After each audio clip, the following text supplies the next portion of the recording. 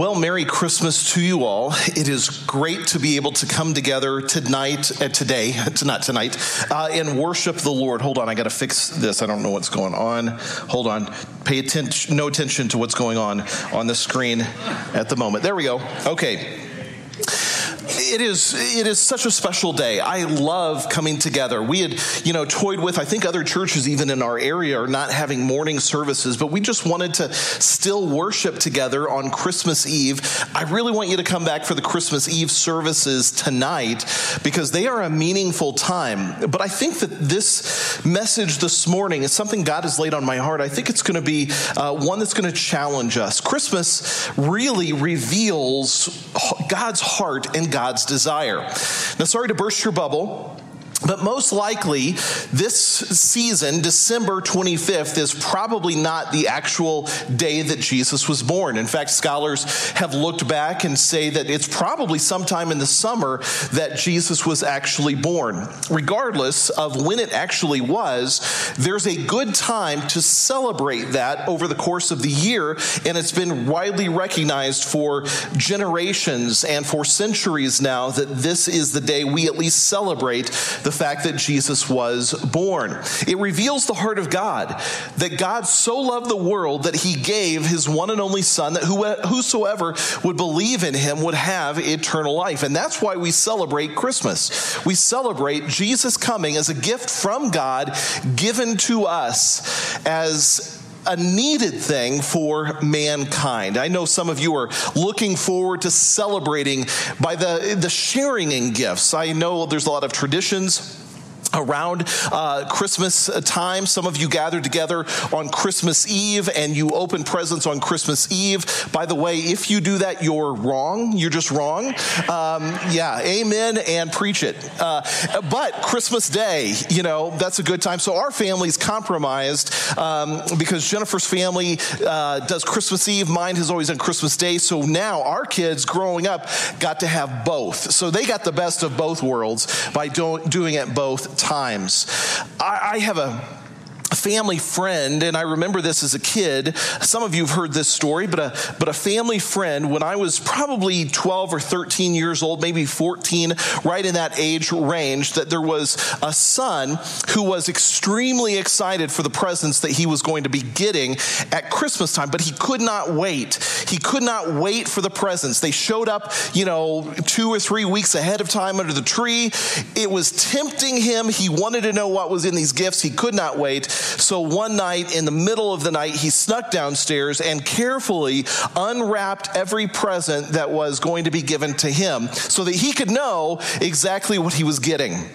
It was a delight for him to find those gifts, and he thought cleverly, I will rewrap all of them, put them under the tree. Mom and Dad will never know. However, and he would have gotten away with this had he not rewrapped the gifts with black electrical tape rather than Scotch tape. He would have been easily able to get away with it. He was pretty disturbed by the time his parents found this out and punished him appropriately.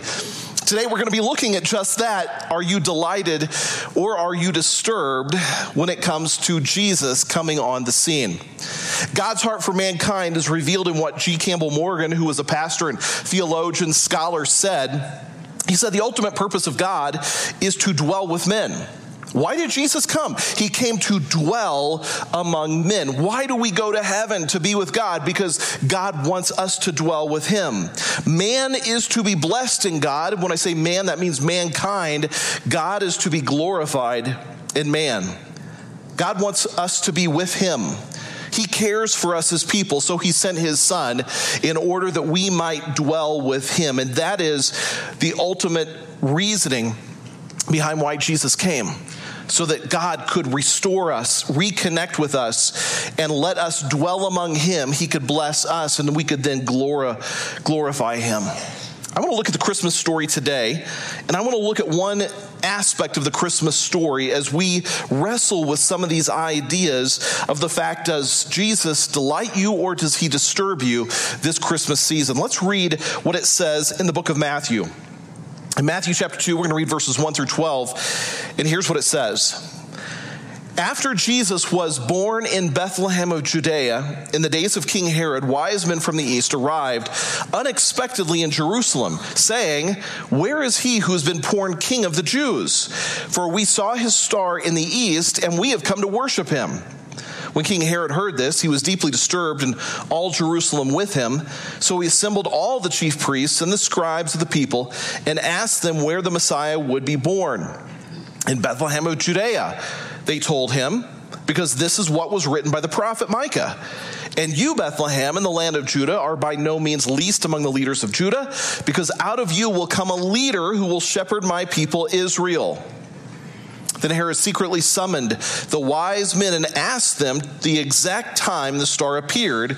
He sent them to Bethlehem, and he said to these wise people, he said, "Go and search carefully for the child.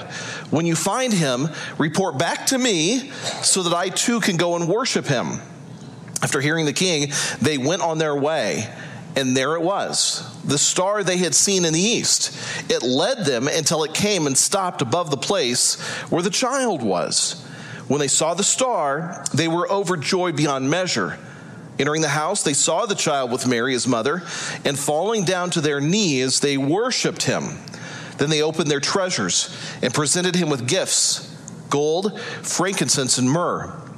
And being warned in a dream not to go back to Herod, they returned to their own country by another route. Let's pray as we begin. Father, help us to really take to heart the message that is communicated in these 12 verses. Lord, you have something for each one of us today that we need to really wrestle with. Lord, I pray that you would be at the center of our hearts and our lives. There may be some in this room, some watching today, that you are an afterthought. You're not a priority. You're something that they can sit on the shelf and look at every once in a while. But that's not what we want, Lord. We want you to be at the center of our lives, where we open our treasures and present them to you. Everything we are, everything that we have, we want to give to you. Lord, teach us now what we need to learn and what we need to know as we look at these scriptures. It's in the name of Jesus we pray. Amen. I had mentioned the title as I was talking earlier, and the title of the message today, this Christmas Eve morning, is this: Does Jesus disturb you, or does he delight you? In the scriptures that I read, there were two responses that were given to Jesus, about Jesus, regarding Jesus at Christmas time. One of the responses we saw in Herod in the way that he responded to the news of the birth of the King of the Jews. And the news, when Herod heard this, deeply disturbed him. This disturbing of Herod is an indication of what the name of Jesus does in so many people. It said in the scriptures that we read in verse 3, when King Herod heard this, he was deeply disturbed. When King Herod heard the news of Jesus, it deeply troubled him. It deeply disturbed him. It deeply bothered him. And then in verse 12, it says this of Herod, verse 16, it says, "Then Herod flew into a rage. He gave orders to massacre all the male children in and around Bethlehem who were 2 years old and under." This is what the response was to Jesus. We didn't read that last part, but you know the rest of the story. And the story goes on that he flew into a rage and wanted to murder anyone above the age or around the age of 2 and under. It disturbed him. It bothered him greatly. Several years ago, Bill and Gloria Gaither, which is a name mostly older people in this congregation would know, they wrote a simple but powerful song. I am not going to sing it to you because I don't want to hurt you this Christmas Eve, but I want to share the lyrics with you. Here are the lyrics of that powerful song. Jesus, Jesus, Jesus. There's just something about that name.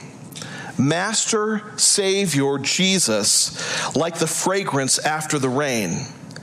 Jesus, Jesus, Jesus, let all heaven and earth proclaim. Kings and kingdoms will all pass away, but there's something about that name. Today, the name of Jesus is incredibly controversial. Many people don't like hearing someone else invoke the name of Jesus. The name of Jesus makes people uncomfortable. The name of Jesus bothers people. It disturbs people. Some even fly into a rage at the mention of the name of Jesus. See, you can use the name of Jesus as a cuss word, as a slang word, as a word meant to invoke rage or put somebody down. You can use the name of Jesus in that way. But if you use Jesus' name in a way that blesses him or convicts people, they fly into a rage and it deeply disturbs them. I personally know pastors who have been advised not to pray in Jesus' name in some settings. Former Florida football star Tim Tebow was severely criticized for invoking the name of Jesus as his Lord and Savior. I've heard of Christian chaplains in states who've been ordered, whether it's an invocation or a benediction or a counseling setting, not to speak in the name of Jesus. Franklin Graham wrote a book called The Name.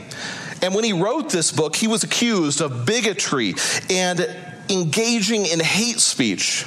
Graham expressed his frustration in the words he penned in that book toward our society when he said this: "Tolerance has become the new watchword of our times. It is heralded as perhaps the highest virtue in Western culture that glues people of differing backgrounds and ideologies together for the sake of promoting cultural unity." What does he mean? He means that's the buzzword. Just be tolerant. Be very tolerant. Approve of anything and everything that somebody else does. We are told by the media and the government bureaucrats to be tolerant of everything and anything except, note that word, he says, except the gospel of salvation. So you can be tolerant of every ideology, every belief system, every culture, every wicked thing that somebody wants to do, except you can't be tolerant of the gospel of salvation. All in the name of political correctness. It seems almost ironic that Christians are not being tolerated by such a, quote, tolerant society. So I admit, Franklin Graham says, I get frustrated and a bit defensive when I encounter intolerance toward the name of the Lord Jesus Christ. See, this is not a new reaction, though. This is a very common reaction in all ages of history. In fact, it happened at the very beginning. In Acts chapter 4, the Sadducees found Peter and John preaching in the temple, and it disturbed them that they brought up the name of Jesus. Here's what it says. Now, as Peter and John spoke to the people, the priests, the captain of the temple, and the Sadducees came upon them, and being greatly disturbed that they taught the people and preached in Jesus, the resurrection from the dead. And they laid hands on them and put them in custody until the next day, for it was already evening. Speaking in the name of Jesus caused them to be arrested. What does speaking in the name of Jesus do in your life? It can make you be ostracized in your workplace. It may cost you a promotion. It may cost you an income. Speaking in the name of Jesus may lose friends in high school or college or elementary school. Speaking in the name of Jesus may lose connections with family members because they don't want to hear that name.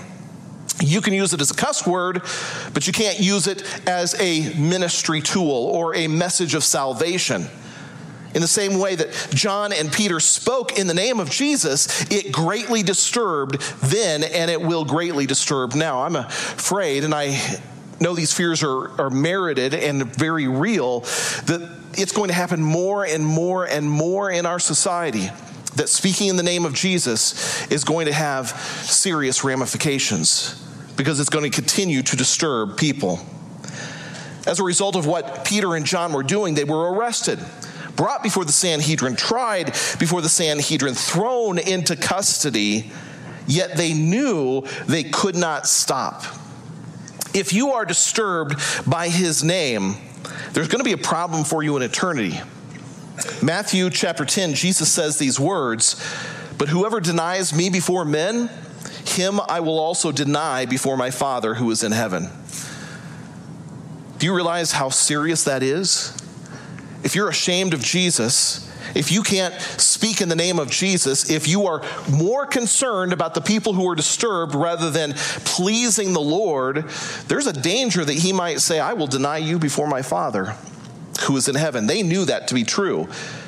And so they decided, we're not going to step away. We're not going to quit speaking, even if it costs us jail time. Even if you're disturbed by this, we will keep speaking out for Jesus. They concluded this powerful sermon. Even though the religious and the governmental leaders were disturbed, Peter said this, "Nor is there salvation in any other, for there is no other name under heaven given among men by which we must be saved." Conferring with one another, the Sanhedrin, they then released Peter and John. And in verse 18 it says this, "So they called them and commanded them not to speak at all, nor to teach in the name of Jesus." Those who did not believe that he was the Messiah and denied the resurrection were upset. Today, the name of Jesus angers the Muslims. It angers the Buddhists. It angers the extreme left. It angers the atheists. It angers the infidels. It angers the agnostics. They don't like hearing the name of Jesus. The politically correct try to bully and to shame people into not speaking in Jesus' name. Does Jesus disturb you? Does his name bother you? Are you ashamed of his name in work, in school, in sports, in your family? Or do you willingly and gladly speak of the name of Jesus? Because there is no other name under heaven by which we can be saved. That's one of the responses that happened at Christmas. But there was a second response, and this is the response that I want to have, and it's the response that I hope for you that you have toward the name of Jesus. While he disturbed Herod, and Herod would fly into a rage, Jesus delighted the wise men. And I hope that you are delighted in that way. Verses 11 and 12 of what we read said this, "When they saw the star, they were overjoyed beyond measure. Entering the house, they saw the child with Mary his mother, and falling to their knees, they worshiped him." They were overjoyed beyond measure at the idea of Jesus, at the sight of Jesus, falling down on their knees to worship Jesus. That is the response that Christmas should invoke in the believer. Amen. Not being disturbed, but being delighted. It says in the other half of verse 11, "Then they opened their treasures and presented him with gifts." Going back to the story in Acts, Peter and John also had delight in Jesus, even though it cost them jail time. It says in the book of Acts, verses 19 and 20, when they said, "Don't you dare speak in the name of Jesus," Peter and John answered and said to them, "Whether it is right in the sight of God to listen to you more than to God, you judge.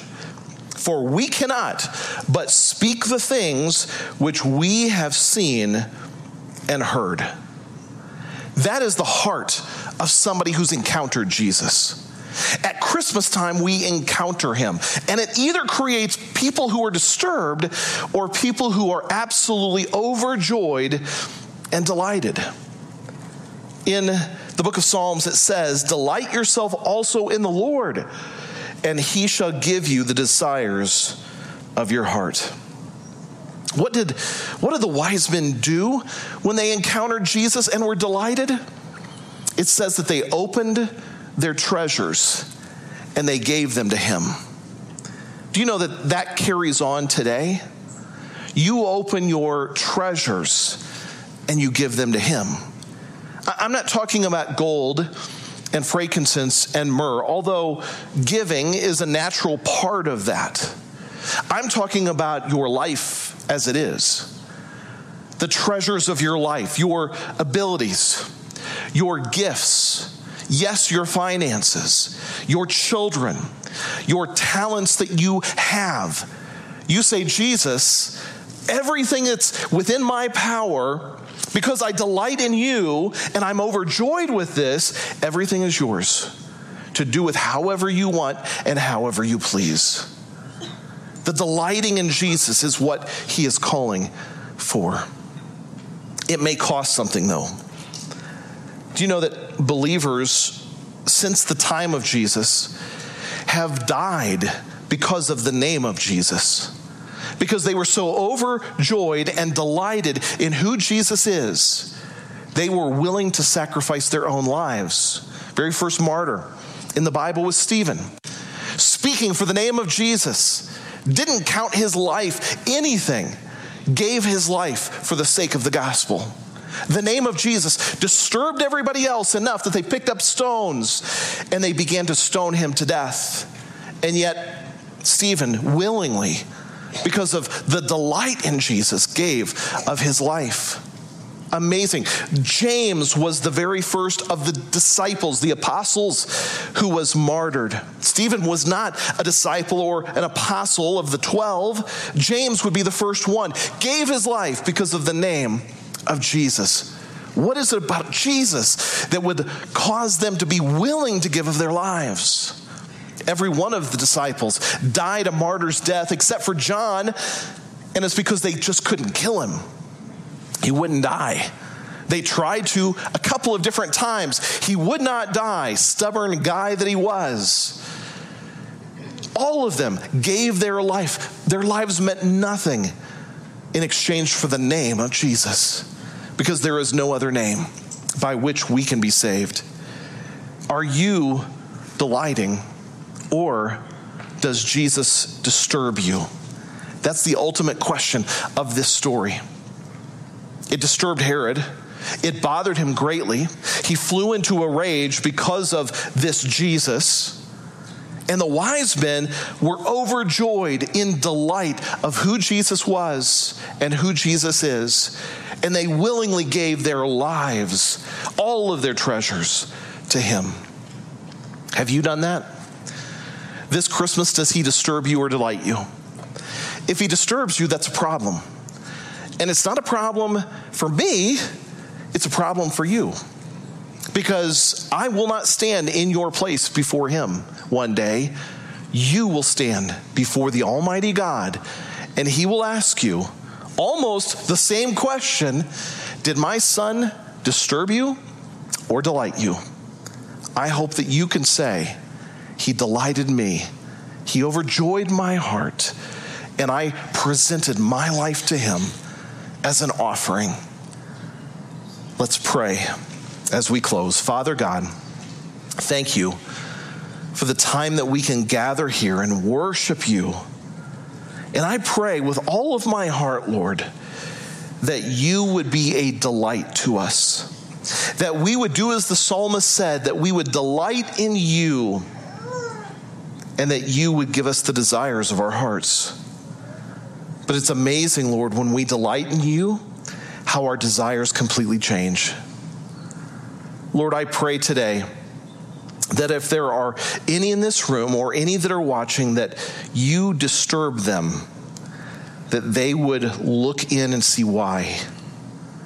And maybe they would do some business with you and accept you into their life and have a delight that happens. Lord, Christmas is such a beautiful time, a wonderful time, but it bothers a whole lot of people. And we've seen it.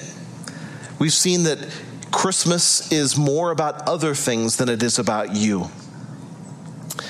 I pray that you would be the center of this day and the day tomorrow and all of our lives. We thank you, we praise you. In Jesus' name, amen. You have a wonderful rest of your day, and I will see you back here at either 4 or 6 p.m. for our Christmas Eve services tonight. Have a wonderful Christmas Eve day. See you then.